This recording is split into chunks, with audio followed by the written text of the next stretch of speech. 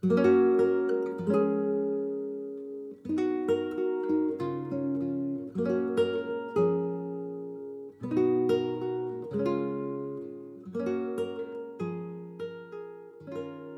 dramatic reading of Alice's Adventures in Wonderland by Lewis Carroll.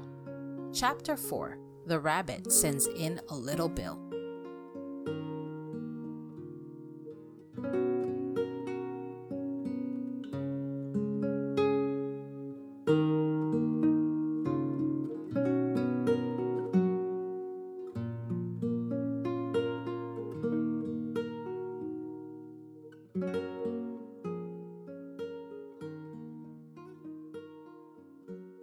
It was the White Rabbit trotting slowly back again and looking anxiously about as it went, as if it had lost something.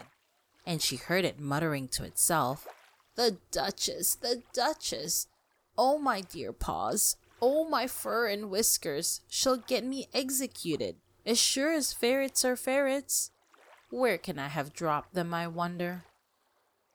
Alice guessed in a moment that it was looking for the fan and the pair of white kid gloves, and she very good-naturedly began hunting about for them. But they were nowhere to be seen. Everything seemed to have changed since her swim in the pool, and the great hall with the glass table and the little door had vanished completely. Very soon the rabbit noticed Alice as she went hunting about and called out to her in an angry tone, "Why, Mary Ann, what are you doing here? Run home this moment and fetch me a pair of gloves and a fan. Quick now!" And Alice was so much frightened that she ran off at once in the direction it pointed to, without trying to explain the mistake it had made. "He took me for his housemaid," she said to herself as she ran. "How surprised he'll be when he finds out who I am. But I'd better take him his fan and gloves. That is, if I can find them." As she said this, she came upon a neat little house on the door of which was a bright brass plate with the name W. Rabbit engraved upon it. She went in without knocking and hurried upstairs in great fear lest she should meet the real Mary Ann and be turned out of the house before she had found the fan and gloves. "How queer it seems," Alice said to herself, "to be going messages for a rabbit. I suppose Dinah'll be sending me on messages next." And she began fancying the sort of thing that would happen. "Miss Alice, come here directly, and get ready for your walk." "Coming in a minute, nurse. But I've got to see that the mouse doesn't get out." "Only I don't think," Alice went on, "that they'd let Dinah stop in the house if it began ordering people about like that." By this time, she had found her way into a tidy little room with a table in the window, and on it, as she had hoped, a fan and 2 or 3 pairs of tiny white kid gloves. She took up the fan and a pair of the gloves and was just about to leave the room when her eye fell upon a little bottle that stood near the looking-glass. There was no label this time with the words, "Drink me," but nevertheless she uncorked it and put it to her lips. "I know something interesting is sure to happen," she said to herself, "whenever I eat or drink anything. So I'll just see what this bottle does. I do hope it'll make me grow large again, for really, I'm quite tired of being such a tiny little thing." It did so indeed, and much sooner than she had expected. Before she had drunk half the bottle, she found her head pressing against the ceiling and had to stoop to save her neck from being broken. She hastily put the bottle down, saying to herself, "That's quite enough. I hope I shan't grow any more. As it is, I can't get out at the door. I do wish I hadn't drunk quite so much." Alas, it was too late to wish that. She went on growing and very soon had to kneel down on the floor. In another minute there was not even room for this, and she tried the effect of lying down with one elbow against the door and the other arm curled around her head. Still she went on growing, and as a last resource, She put one arm out of the window and one foot up the chimney and said to herself, "Now I can do no more, whatever happens. What will become of me?" Luckily for Alice, the little magic bottle had now had its full effect, and she grew no larger. Still, it was very uncomfortable, and as there seemed to be no sort of chance of her ever getting out of the room again, no wonder she felt unhappy. It was much pleasanter at home, thought poor Alice, when one wasn't always growing larger and smaller, and being ordered about by mice and rabbits. I almost wish I hadn't gone down that rabbit hole, and yet it's rather curious, this sort of life. I do wonder what can have happened to me. When I used to read fairy tales, I fancied that kind of thing never happened, and now here I am in the middle of one. There ought to be a book written about me, that there ought, and when I grow up I'll write one. But I'm grown up now, she added in a sorrowful tone. At least there's no room to grow up any more here. But then, thought Alice, shall I never get any older than I am now? That'll be a comfort, one way, never to be an old woman. But then, always to have lessons to learn? Oh, I shouldn't like that. Oh, you foolish Alice, she answered herself. How can you learn lessons in here? Why, there's hardly room for you and no room at all for any lesson books. And so she went on, taking first one side and then the other, and making quite a conversation of it altogether. But after a few minutes, she heard a voice outside and stopped to listen. "Mary Ann, Mary Ann," said the voice, "fetch me my gloves this moment." Then came a little pattering of feet on the stairs. Alice knew it was the rabbit coming to look for her, and she trembled till she shook the house, quite forgetting that she was now about 1,000 times as large as the rabbit and had no reason to be afraid of it. Presently the rabbit came up to the door and tried to open it, but as the door opened inwards and Alice's elbow was pressed hard against it, that attempt proved a failure. Alice heard it say to itself, "Then I'll go round and get in at the window." That you won't, thought Alice, and after waiting till she fancied she heard the rabbit just under the window, she suddenly spread out her hand and made a snatch in the air. She did not get a hold of anything, but she heard a little shriek and a fall, and a crash of broken glass, from which she concluded that it was just possible it had fallen into a cucumber frame or something of the sort. Next came an angry voice, the rabbit's. "Pat! Pat! Where are you?" And then a voice she had never heard before. "Sure then I'm here, digging for apples, your honor." "Digging for apples indeed," said the rabbit angrily. "Here, come and help me out of this." Sounds of more broken glass. "Now tell me, Pat, what's that in the window?" "Sure it's an arm, your honor." He pronounced it arm. "An arm, you goose! Who ever saw one that size? Why, it fills the whole window." "Sure it does, your honor, but it's an arm for all that." "Well, it's got no business there. At any rate, go and take it away." There was a long silence after this, and Alice could only hear whispers now and then, such as, "Sure I don't like it, your honor, at all. Do as I tell you, you coward." And at last she spread out her hand again and made another snatch in the air. This time there were 2 little shrieks and more sounds of broken glass.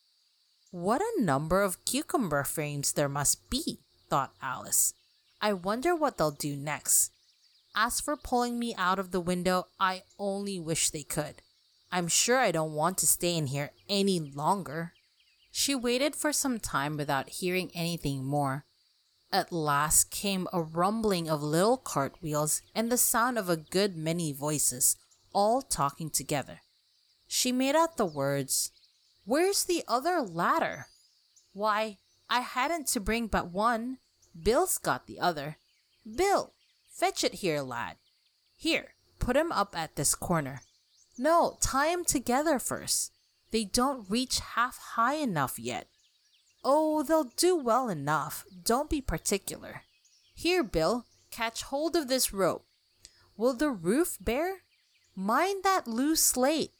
Oh, it's coming down, heads below. A loud crash. Now who did that? It was Bill, I fancy. Who's to go down the chimney? Nay, I shan't. You do it. That I won't, then. Bill's to go down.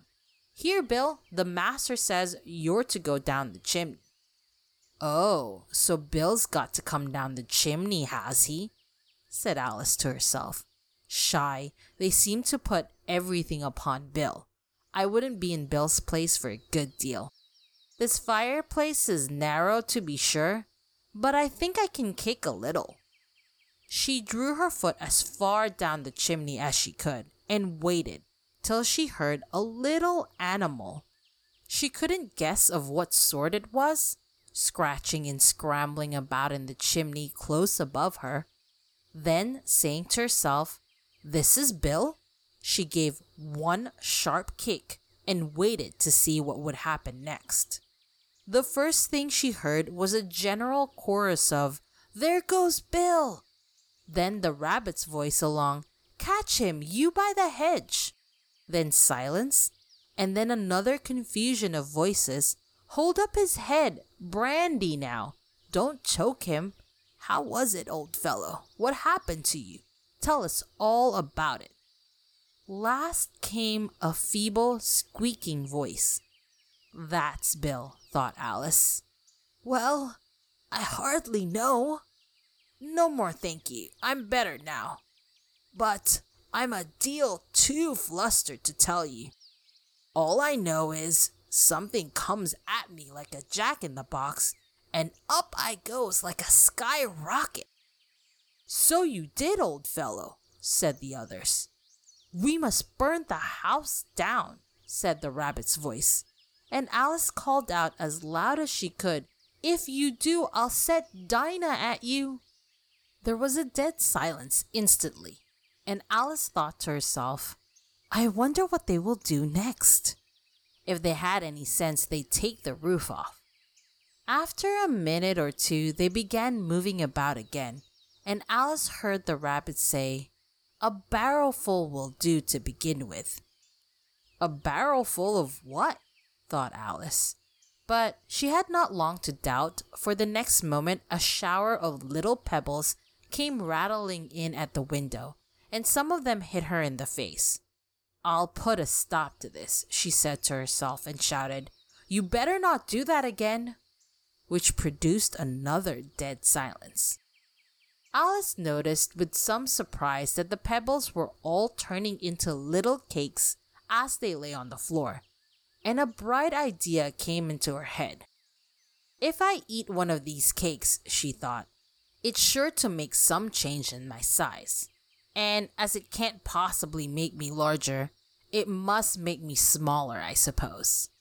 So she swallowed one of the cakes, and was delighted to find that she began shrinking directly. As soon as she was small enough to get through the door, she ran out of the house and found quite a crowd of little animals and birds waiting outside. The poor little lizard, Bill, was in the middle, being held up by 2 guinea pigs, who were giving it something out of a bottle. They all made a rush at Alice the moment she appeared, but she ran off as far as she could and soon found herself safe in a thick wood. The first thing I've got to do, said Alice to herself as she wandered about in the wood, is to grow to my right size again. And the second thing is to find my way into that lovely garden. I think that will be the best plan. It sounded an excellent plan, no doubt, and very neatly and simply arranged. The only difficulty was that she had not the smallest idea how to set about it, and while she was peering about anxiously among the trees, a little sharp bark just over her head made her look up in a great hurry. An enormous puppy was looking down at her with large round eyes and feebly stretching out one paw, trying to touch her. "Poor little thing," said Alice in a coaxing tone, and she tried hard to whistle to it, but she was terribly frightened all the time at the thought that it might be hungry, in which case it would be very likely to eat her up in spite of all of her coaxing. Hardly knowing what she did, she picked up a little bit of stick, and she held it out to the puppy, whereupon the puppy jumped into the air of all its feet at once with a yelp of delight, and rushed at the stick, and made believe to worry it. Then Alice dodged behind a great thistle to keep herself from being run over, and the moment she appeared on the other side, the puppy made another rush at the stick and tumbled head over heels in its hurry to get hold of it. Then Alice, thinking it was very like having a game of play with a cart horse, and expecting every moment to be trampled under its feet, ran around the thistle again. Then the puppy began a series of short charges at the stick, running a very little way forwards each time and a long way back, and barking hoarsely all the while, till at last it sat down a good way off, panting, with its tongue hanging out of its mouth, and its great eyes half shut. This seemed to Alice a good opportunity for making her escape, so she set off at once and ran till she was quite tired and out of breath, until the puppy's bark sounded quite faint in the distance. "And yet what a dear little puppy it was," said Alice as she leant against a buttercup to rest herself and fan herself with one of the leaves. "I should have liked teaching it tricks very much if only I'd been the right size to do it. Oh dear, I'd nearly forgotten that I've got to grow up again. Let me see. How is it to be managed? I suppose I ought to eat or drink something or other, but the great question is what?" The great question certainly was, what? Alice looked all around her, at the flowers and the blades of grass, but she did not see anything that looked like the right thing to eat or drink under the circumstances. There was a large mushroom growing near her, about the same height as herself, and when she had looked under it, and on both sides of it, and behind it, it occurred to her that she might as well look and see what was on the top of it. She stretched herself up on tiptoe and peeped over the edge of the mushroom, and her eyes immediately met those of a large caterpillar that was sitting on the top with its arms folded, quietly smoking a long hookah and taking not the smallest notice of her or of anything else.